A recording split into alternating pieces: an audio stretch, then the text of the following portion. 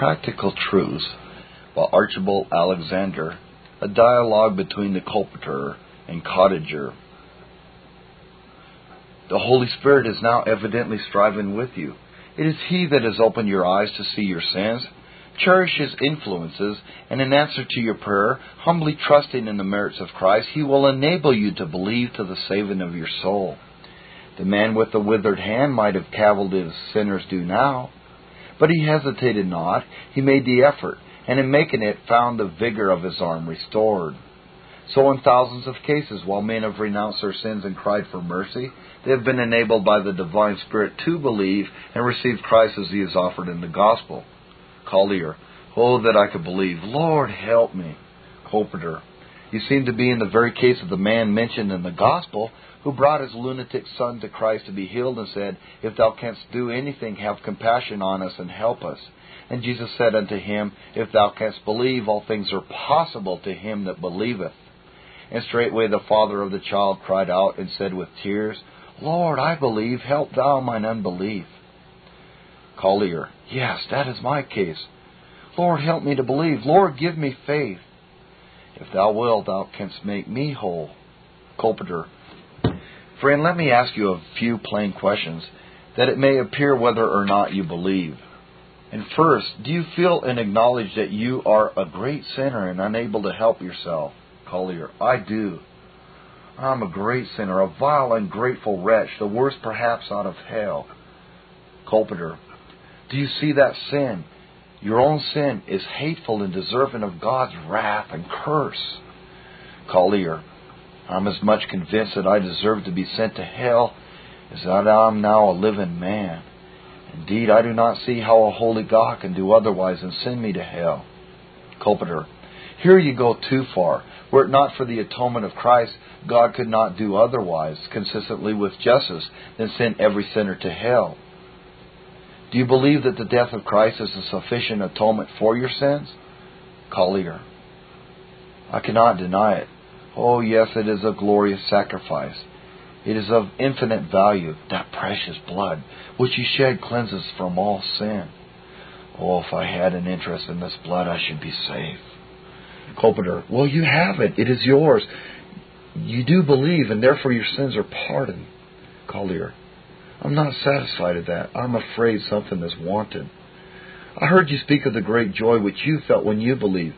Should not I experience the same if my faith were of the right kind? Colporteur: There are degrees of faith. There is faith as a grain of mustard seed, and a strong faith like Abraham's, who against hope believed in hope. Now, most commonly in our day, the first exercises of faith are feeble and obscure, but by proper culture it becomes stronger every day. Let me ask you whether you do not approve the gospel method of salvation by grace, and whether you do not renounce all dependence on your own works and merits. Collier: As to my works, I have none good. And I see no fault in the plan of redemption. It is a glorious plan. My soul rejoices in it. It brings glory to God and salvation to the sinner. And I want no other Savior than Christ. Oh, give me Christ, and I want no more. Colporteur: And what think you of the people of God, the true disciples of Christ? Collier: It is my misfortune to know very few true Christians, but I am sure if I should become acquainted with such, I should esteem them the excellent of the earth. And I do feel at this moment a tender compassion for sinners. Oh, that I could take them in my arms and bring them to Christ. I desire the salvation of the whole world. Colporteur: Friend, my time is out.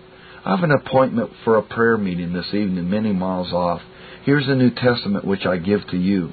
Collier: Why, sir, I do not know a letter in the book. Colporteur: I want that you should learn. Begin with the first chapter of John. Your wife can aid you, and you will soon be able to read for yourself the wonderful works of God and the unsearchable riches of Christ. Farewell.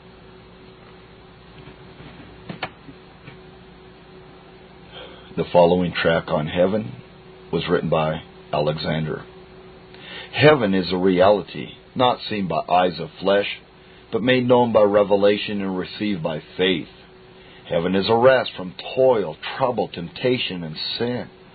Such a rest is very desirable, if it were only a sweet sleep, but heaven is more. It is a state of delightful activity. Every faculty and every affection will find appropriate exercise, and probably latent powers, not needed here, will there be waked into activity, powers suited to the new condition in which the soul exists. Heaven is full of light. All darkness and doubt are absent. Knowledge will there be clear and will possess a transforming efficacy. Still, knowledge in heaven will be progressive. The pleasure will partly consist in ever learning something unknown before. Heaven is a region of perfect love. All the heart and mind and strength will be exerted in love. And if the power of loving should, in the progress of the immortal soul, be increased 1,000-fold, all this increased ability will be kept constantly in full stretch by the loveliness and glory of the objects of affection. Christ is the center of attraction in heaven. From Him radiate the rays of divine glory which enliven, attract, and beautify all the innumerable host of worshippers. Love in heaven is pure, perfect, and reciprocal. He who loves cannot be satisfied without a return of affection, and the more exalted and excellent the character of the person beloved, the sweeter the sense of his favor. Heavenly joy consists in loving with all the heart and in being beloved. As heaven is a society, the members are happy, not only in loving their king, but in mutual love. There will exist no envy, nor jealousy, nor apathy. Every soul will be transparent to every other, and all will see that nothing but pure love exists in every heart. Heaven is a place of peace, sweet peace and uninterrupted harmony. All disturbing elements will be left behind. In the symbolical heavens of the Revelation, we read of wars. But in the heaven where saints and angels dwell and worship, war can have no place. The atmosphere of heaven is exempt from all malaria. It is purity itself. All sin and impurity are denied admission into that holy place. Heaven is a place of song. High affections are expressed in celestial music. Oh, how elevating, how delightful the melodies. Heaven is an unchanging state, or all change is advancement in knowledge, in dignity, in happiness.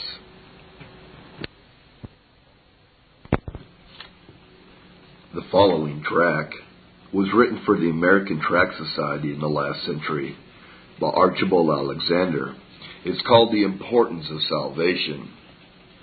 In comparison with salvation, all other subjects are trivial. To waste time in the pursuit of wealth or in the chase of sensual pleasure while our salvation is not secure is more than folly, it is madness. What? Would you agree to dwell in the dark dungeon of despair forever and ever? For the sake of living a few years upon earth in a sumptuous house? Would you consent to endure the sting of the never-dying worm and the torment of unquenchable fire to all eternity for the sake of gratifying your appetites and senses for a moment? No man would deliberately make such a determination, yet such is the language which many speak by their conduct. The world is pursued daily at the risk of salvation. The resolution of attending to the concerns of the soul hereafter answers no other purpose than to lull the conscience asleep. Where have we known a person, by virtue of these flattering resolutions, change his conduct? The next day is like the one that preceded it. Every succeeding year passes by like those that went before.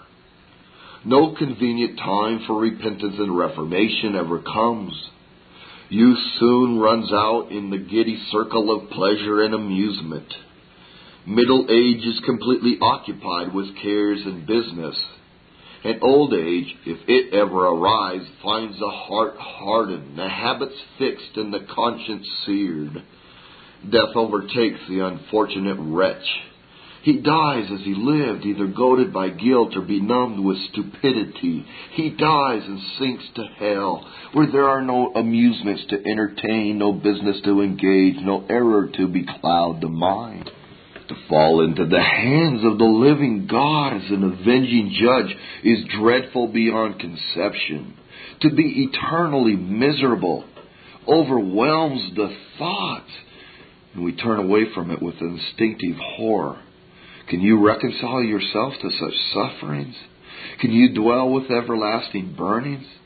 Only try the torment of fire for a moment, and you will soon be convinced that the pains of hell are not to be supportable with patience if they are comparable to fire, but they are worse. Remorse and despair are worse than Nebuchadnezzar's furnace heated 7 times. No flames are equal to the raging of unrepented sin, no strokes of any enemy like the taunts of infernal spirits. If you had to endure this punishment only for a limited time, the hope of deliverance might help you to bear up under the dreadful weight of sorrow. But although many support themselves by such a hope here, the miserable in hell have no such alleviation. The darkness which surrounds them is thick and horrible. No ray of light ever penetrates it. No gleam of hope ever mitigates the raging anguish of the lost soul. Consider also that although your sins may not be openly flagrant, yet, as you have heard the gospel and enjoyed many calls and warnings, and also many strivings of the Spirit, these will exceedingly aggravate your misery and make your hell hotter than that of the miserable inhabitants of Sodom and Gomorrah. The more comfortable you are in your worldly circumstances, the more miserable will your condition be. To be cast out from among affectionate friends, to keep company with monsters of depravity, from fine houses, pleasant gardens, fertile farms, downy beds, to be cast into the lake of fire, from well-furnished tables and generous wines and cordials, to be eternally famished with burning thirst and no gratification ever obtained. No, not so much as a drop of water to cool the tongue. This is hell indeed. Suppose you were doomed to suffer the torment which a sinner in hell must eternally endure for 1 hour in this world. Would not the prospect of this doleful hour mar all your pleasures? In the midst of mirth, would it not make your heart sad? Would it not be ever present in your thoughts? You would be unable to compose yourself to sleep, or to betake yourself to your necessary business. You would consider yourself as an unfortunate wretch, and would perhaps regret that you had ever been born. Your friends would sympathize with you, and all around would look upon you with compassion.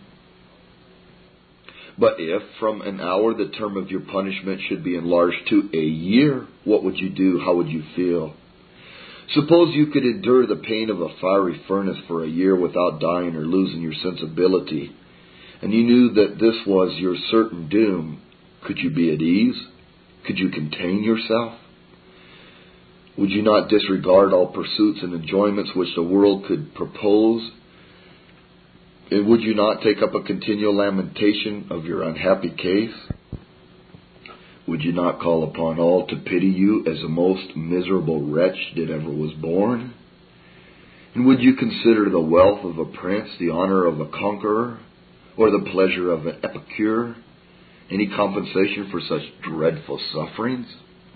Would you not despise all these things and say, the more I enjoy these earthly delights and the more I forget the misery which is coming upon me, the more intolerable will be my anguish when it arrives? Should we be thus affected with an hour's or year's continuation of such sufferings as must be endured in hell? And shall we be indifferent to these same torments when their duration will be without end? Oh God, what kind of infatuated beings are we? Surely man of all creatures is the most stupid in those things which relate to his salvation, eternal punishment, eternal fire, eternal destruction. What awful sounds are these? Who can fully understand their import? I extend my views forward to the day of judgment. But this great day, instead of bringing these sufferings to an end, is the date of their beginning and all their terror. What shall be endured before is nothing to what comes after. The fire will then be kindled around both soul and body, which will never cease to burn. The sufferings of the soul in a separate state will be like the anticipations of a criminal who is conscious of guilt while confined into prison before the day of trial. They shall then go away into everlasting punishment. Only put yourself for a moment in the place of one of those who are commanded by the judge to depart under the vengeance of an everlasting curse. The feeling of mind recoils from such suppositions with such repulsive violence that it is almost impossible to induce men to fix their thoughts steadily on such subjects. But try for once the experiment. Overcome your natural reluctance and imagine yourself to be in the company that will be driven off by the command of the judge from the awful tribunal into outer darkness where there is weeping and gnashing of teeth. May I venture to suggest a few reflections which would probably arise in your mind in such a situation? Well, the scene is ended. I now know I feel the misery of my situation. Hope, my last comforter, is eternally fled. Despair has full possession. All is lost, eternally lost. All that I now have is a miserable, accursed existence. Oh, that I could sink into nothing, and thus escape the wrath of my avenging enemy. But I wish in vain. Exist I must. Hell is my portion. I already feel its overwhelming horrors. I'm tortured with agonies and rent with pangs which no words can describe. All passions assist in increasing my misery. I see others glorious and happy, but the sight greatly enhances my woe. I feel my envy and malice raging against them and against their God and Savior, but my wrath is impotent. It recoils upon myself and inflicts new wounds on my tormented soul. Was this the price at which I purchased the world and its pleasures? Oh, wretched fool that I was! We are commanded to go away. Ah, whither can we go? Is there any secure or even obscure retreat for us? No, we sink in flames. We go into everlasting misery. We go to be companions of devils. We plunge into the dark abyss, never to rise again. And these bodies are old companions, and sin must be also tormented. They are made strong and incorruptible to bear the part in the unquenchable fire. But we cannot describe the anguish and despair of a lost sinner. The mere possibility of falling into such a state of indescribable anguish ought to fill us with trembling. And so it would were not our minds blinded by the God of this world. Now, listener, do you feel no concern about your salvation? Or have you some method of easing your mind under these thoughts? I beseech you to consider well what the nature of that resource is. The first thought which occurs by way of relief to your mind is perhaps that these things cannot be so, that such torments will never be inflicted by a good and merciful God. This ground appears to many very plausible, and they rest upon it with the greater confidence because it has the appearance of honoring the character of God, at the same time that it promises safety to themselves. But before you lean on this prop, look well, I beseech you, to its foundation. Consider that before you can derive any rational comfort from this consideration, you must be able to demonstrate that the tremendous denunciations of God's word against sinners are false, or that he will forfeit his veracity and never execute his own threatenings. Wretched indeed is that subterfuge, the safety of which depends on proving the God of truth a liar. No, sinner, God will not deny himself for the sake of your ease. He will not suffer his word to fall to the ground to enable you to realize your vain and impious hopes. He will by no means clear the guilty. Surely, O God, thou wilt slay the wicked. The wicked shall be turned into hell, and all the nations that forget God. Upon the wicked he shall rain snares, fire, and brimstone. This shall be the portion of their cup. If you have imbibed the pernicious heresy of those false teachers, to tell you that there is no future punishment for transgressors, even if they should die in the commission of the most atrocious crimes, if you believe these men who dare contradict the plain declarations of God's word, your delusion will afford you only a temporary relief. It will be like shutting your eyes when borne by an irresistible torrent towards a frightful cataract. Your own conscience, if it has not lost all sensibility, will intimate to you, too plainly to be misunderstood, that there is punishment reserved for the wicked in the world to come. Lean not, then, I beseech you, on this broken reed, which will not only fail to support you, but will pierce you to the heart. But it is more probable that you seek relief from the apprehensions of the wrath of God to come, in a vague hope of the mercy of God, of which so much is said in Scripture. The mercy of God is indeed a sure refuge for sinners, but it is never extended to the impenitent who refuse to forsake their evil ways. If you will repent and believe the gospel, then will the Lord most graciously and freely forgive all your sins. But if you depend on the mercy of God to save you from hell without being saved from sin, you trust to that which has no existence. God will not show mercy to obstinate rebels. The whole tenor of His word assures us of the certainty of this truth. But perhaps you expect and intend to turn from your sinful ways hereafter, and thus bring yourself within the influence of God's pardoning mercy. Well, if you should become a true penitent and humble believer in Jesus, you will be saved. But before you cry peace to yourself from this expectation, I beg you to consider that your continuance on earth is uncertain. What is your life? It is a vapor. We have ocular demonstration that death comes upon many very unexpectedly. And although they had entertained the same hope of future repentance, we have awful reason to fear that it was never realized.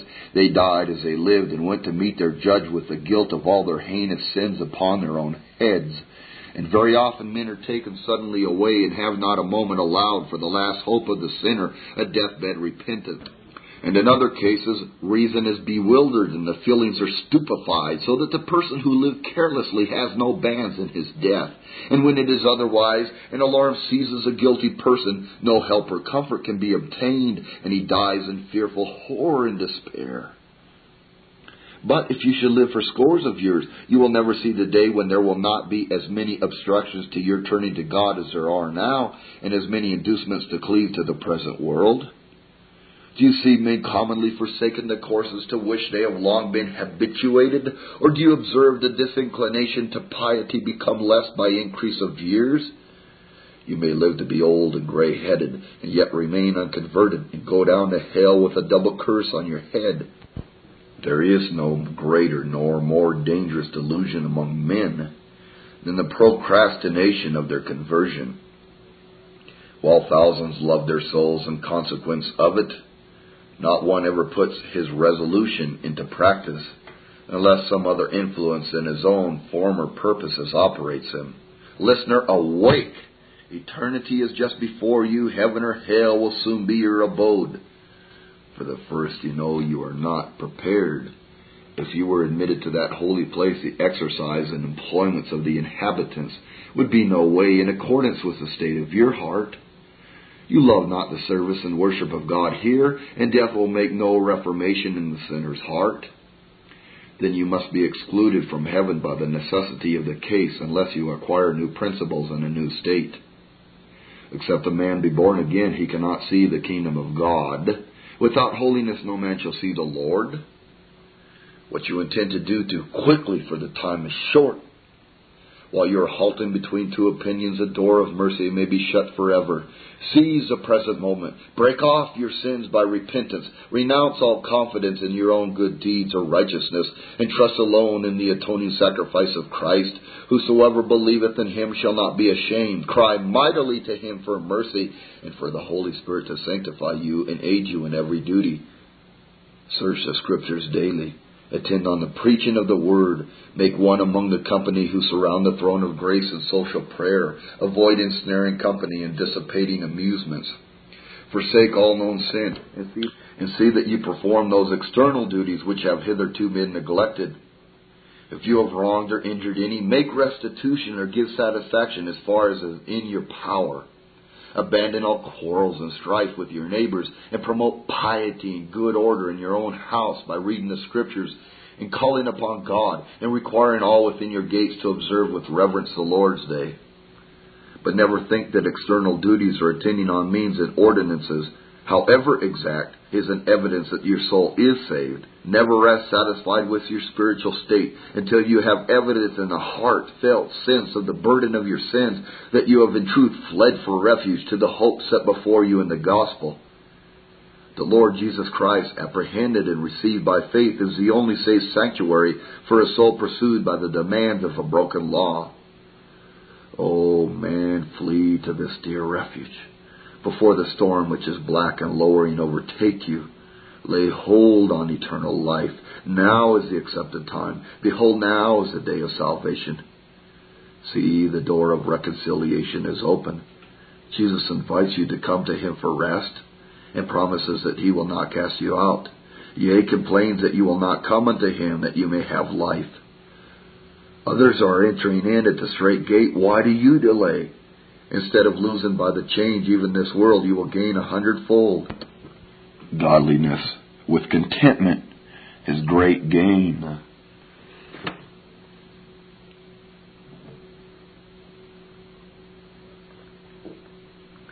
A disciple. A disciple is a learner, but a learner supposes a teacher. The church is properly a universal school where Christ is a great teacher. The Word of God contains all the lessons which are inculcated in this school.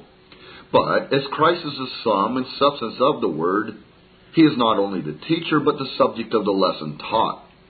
According to that saying of His, "This is eternal life, to know Thee, the only true God, and Jesus Christ, whom Thou hast sent." Or that of Paul, "Ye have not so learned Christ, if so be ye have heard Him, and have been taught by Him, as the truth is in Jesus." Do you ask how we can gain access to Christ to become His disciples? Say not in thy heart, "Who shall ascend into heaven?" That is to bring Christ from above. Or "Who shall descend into the deep?" That is to bring up Christ again from the dead. But what saith it? "The word is nigh thee, even in thy mouth and in thy heart." That is the word of faith which we preach. A genuine disciple is not only taught out of the Word, but by the Spirit also. External teaching, however correct, is not sufficient. Man needs internal illumination by the Spirit. If any man have not the Spirit of Christ, he is none of His.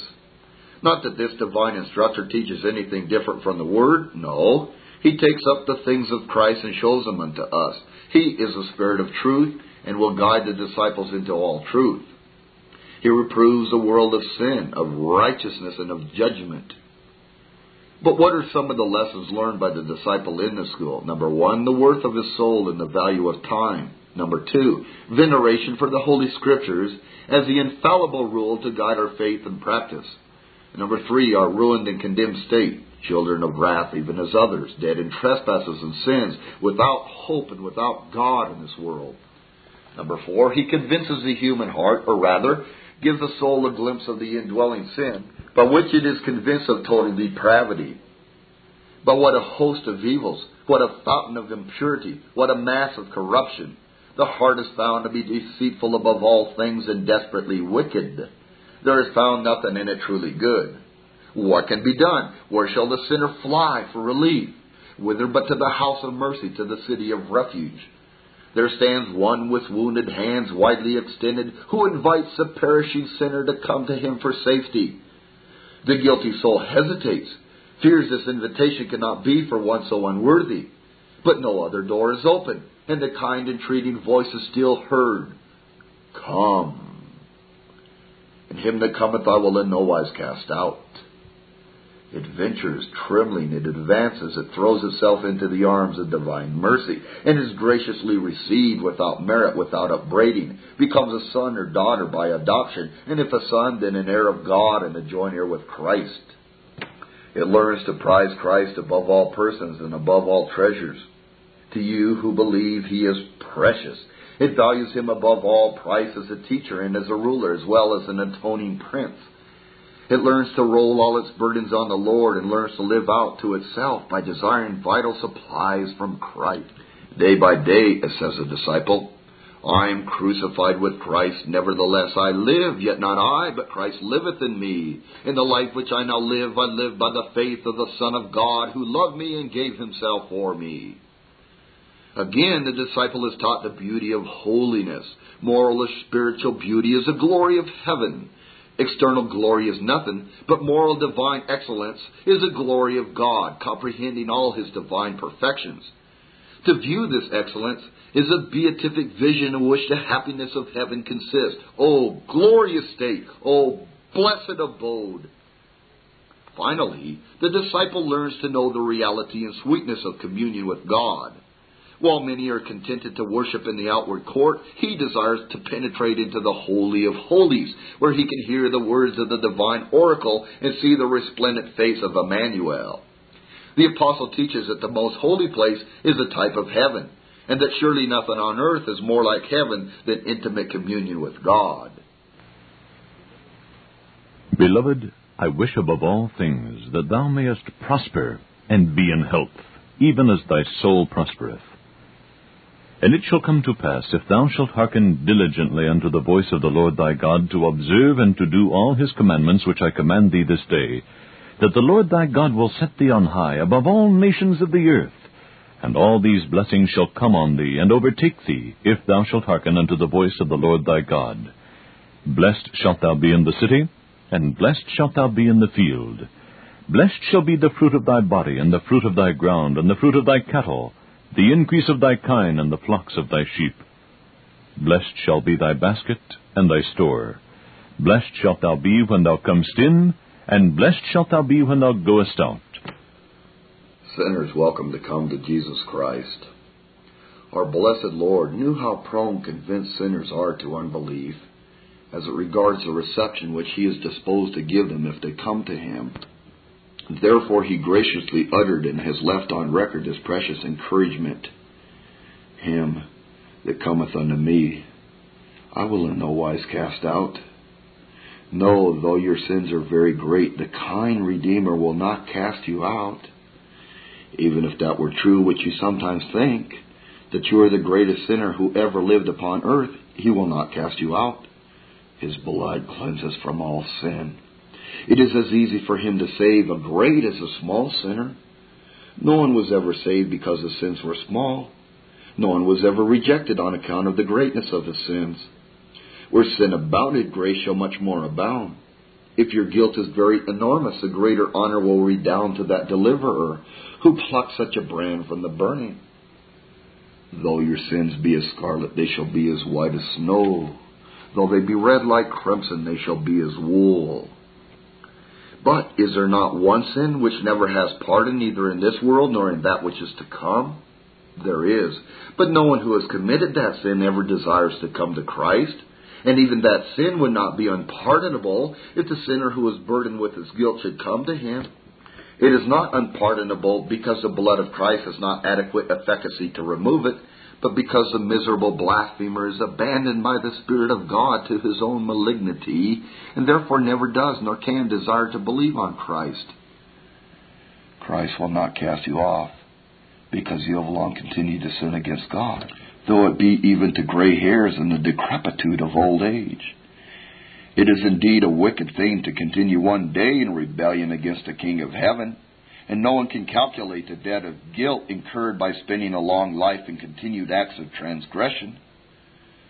But however long you may have continued in rebellion, and however black and long the catalogue of your sins, yet if you will now turn to God by a sincere repentance and believe in the Lord Jesus Christ, you shall not be cast out. He that cannot lie hath declared, Him that cometh unto me, I will in no wise cast out. I heard a preacher declare from the pulpit that there was no example in the Bible of anyone being converted in old age, but he was undoubtedly under a mistake. Was not Manasseh one of the wickedest men who ever lived, brought to repentance in old age? The ages of those converted on the day of Pentecost and other times are not given. It is enough for us to know that the aged no more than the young are excluded from the free invitations of the blessed Savior. He invites all the laboring and heavy laden, and of course those who are burdened with the infirmities of declining years as well as of unnumbered sins. Aged sinner, you are not excluded from mercy by any word of God in the whole book of divine revelation. God has set before you an open door which no man has a right or power to shut. If you should be shut out, it will be by your own unbelief, and not for want of a warrant to come. Enter then, without delay or hesitation. None can less afford to delay than the aged sinner. Now is the time, now or never. You have, as it were, one foot already in the grave. Your opportunities will soon be over. Strive then, I entreat you, to enter in at the strait gate.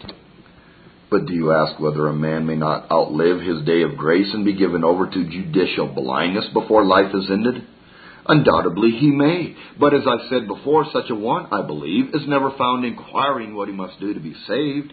The devil often tempts aged sinners, and others too, to believe that it is now too late for them to repent, that the time of their visitation is gone by, and that there is no hope for them. And many miserable souls are long held entangled in the snare. He may even quote Scripture to prove that there is a boundary which, when passed, all hopes of salvation is to be relinquished. But as long as we are in the body, we have the overtures of mercy made to us by the authority of God, and whether we be young or old, he that cometh, Christ has declared, shall not be cast out. Take him at his word. Venture on him. If you stay away, you must perish, and you can but perish if you go. But see, the golden scepter is held out. This affords full assurance that if you draw near and touch it, you shall live. Some are convinced that there is salvation in no other but Christ the Lord, yet they hesitate to come because they feel themselves to be so vile and unworthy. They cannot be persuaded that so great and holy a being as the Son of God will look with favor on creatures so abominably polluted and stained with iniquity. Such feelings as these very naturally arise in the minds of persons made sensible of the sinful defilement of their nature. But they are most unreasonable when we take into view the character of Jesus Christ and the errand on which he came into the world. If he had become incarnate and had died on the cross only for the benefit of the pure and righteous, then this excuse for not coming to him would have some validity. But when we know that he bears the character of a Savior of sinners, and that his name was called Jesus by the angel who announced his birth, because he should save his people from their sins, when we consider his repeated declaration that he came to seek and to save the lost, not to call the righteous but sinners to repentance, and that he exhibits himself as a physician, not of the whole but the sick, we must pronounce this objection most unreasonable. If you are not a sinful, polluted, helpless, and miserable creature, this Savior would not be suited to you, and you would not be comprehended in his gracious invitations to the children of men. But the deeper you are sunk in sin and misery, the greater reason you have for coming to one who is able to save to the uttermost all that come unto God by him. If you were covered with leprosy and a fountain was opened for washing away every sort of uncleanness, would you stay away because you were so polluted? Or if deadly sick, would you refuse to apply to the physician? The awakened, convinced sinner is the very one to whom Jesus especially directs his attention, and it is a preposterous thing for such to delay coming under the delusive hope of making themselves fit. This they never can do, and if they could, they would not need a Savior. What? Will you wash yourselves in a muddy pool to prepare for being cleansed in a pure fountain? But someone may be ready to say, I'll admit that none ever can come to Christ until they experience conviction of sin, but I have no conviction, or none worth mentioning. My heart is so blind that I can perceive nothing clearly, and my heart is so hard that what I do see to be true I cannot feel. Oh, if I could experience some tender relenting, if I could get this adamant heart broken into contrition, if I could even feel pungent pain or alarm on account of my sins, my case would not appear so hopeless. But how can I come to Christ with this blind and stupid heart? Now, my friend, I beg you to consider that this blindness and unyielding hardness is the very core of your iniquity, and to be convinced that you are thus blind and stupid is true conviction of sin. If you had those feelings which you so much covet, they would not answer the end of conviction, which is to show you how sinful and helpless your condition is. But if you felt as you wish to feel, you would not think your heart so wicked as you now see it to be. And the truth is that you are now in a better situation to come to Christ than you would be if you had less conviction of the hardness and stubbornness of your heart. The use of conviction is to show you your need of a Savior and to set clearly before your mind your utterly helpless and hopeless condition in yourself, and that a holy God would be perfectly just in leaving you to your own fruitless efforts and in punishing you forever for your sins. Let not your conscience make you linger, nor of fitness fondly dream. All the fitness he requireth is to feel your need of him. Take words, therefore, and go immediately and fall down before him and say, Against thee only have I sinned, and done this evil in thy sight, that thou mightest be justified when thou speakest, and be clear when thou judgest. Confess the righteousness of the sentence which condemns you, and accept the punishment of your sins as just. Cry with Peter when sinking in the sea, Lord, save, I perish. Or with the blind man, O thou Son of David, have mercy on me. Or with the sorrowful Phoenician woman, Lord, help me. Or with the penitent publican, God be merciful to me, a sinner.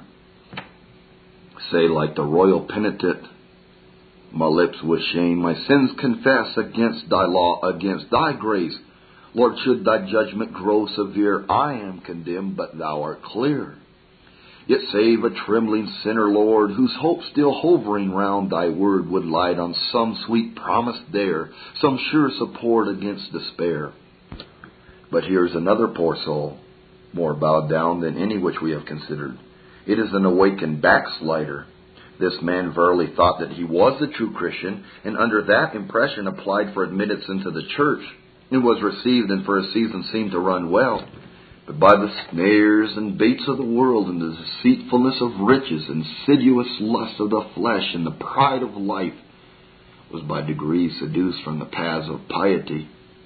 After a while, the profession of religion was laid aside as an inconvenient thing, since which time until lately he has been sinking deeper and deeper into the spirit of the world which lies in wickedness. But recently, by a sore visitation of affliction, his conscience has been awakened to a consideration of his woeful state, and he inquires with the most earnest solicitude whether there is any ground of hope for such a backslider who has sinned much more egregiously since he has made a profession of religion than he ever did before. Now to such a one I feel authorized to say, Christ invites even backsliders like you to come and be saved. I find no clause excluding the returning backslider, guilty as he is in the sight of God. He says in regard to this man, as well as others, Him that cometh unto me, I will in no wise cast out. This Reformation audio track is a production of Still Waters Revival Books. SWRB makes thousands of classic Reformation resources available, free and for sale, in audio, video, and printed formats. Our many free resources, as well as our complete mail-order catalog, containing thousands of classic and contemporary Puritan and Reformed books, tapes, and videos at great discounts, is on the web at www.swrb.com. We can also be reached by email at swrb@swrb.com, by phone at 780-450-3730, by fax at 780-468-1096, or by mail at 4710-37A Avenue, Edmonton, that's Edmonton, Alberta, abbreviated capital A, capital B, Canada, T6L3T5. You may also request a free printed catalog. And remember that John Calvin, in defending the Reformation's regulative principle of worship, or what is sometimes called the scriptural law of worship, commenting on the words of God, which I commanded them not, neither came into my heart, from his commentary on Jeremiah 7:31, writes, God here cuts off from men every occasion for making evasions, since he condemns by this one phrase, I have not commanded them, whatever the Jews devised. There is then no other argument needed to condemn superstitions than that they are not commanded by God. For when men allow themselves to worship God according to their own fancies, and attend not to his commands, they pervert true religion. And if this principle was adopted by the papists, all those fictitious modes of worship, in which they absurdly exercise themselves, would fall to the ground. It is indeed a horrible thing for the papists to seek to discharge their duties towards God by performing their own superstitions. There is an immense number of them, as it is well known, and as it manifestly appears. Were they to admit this principle, that we cannot rightly worship God except by obeying His word, they would be delivered from their deep abyss of error. The prophet's words, then, are very important, when he says that God had commanded no such thing, and that it never came to his mind, as though he had said that men assume too much wisdom when they devise what he never required, nay, what he never knew.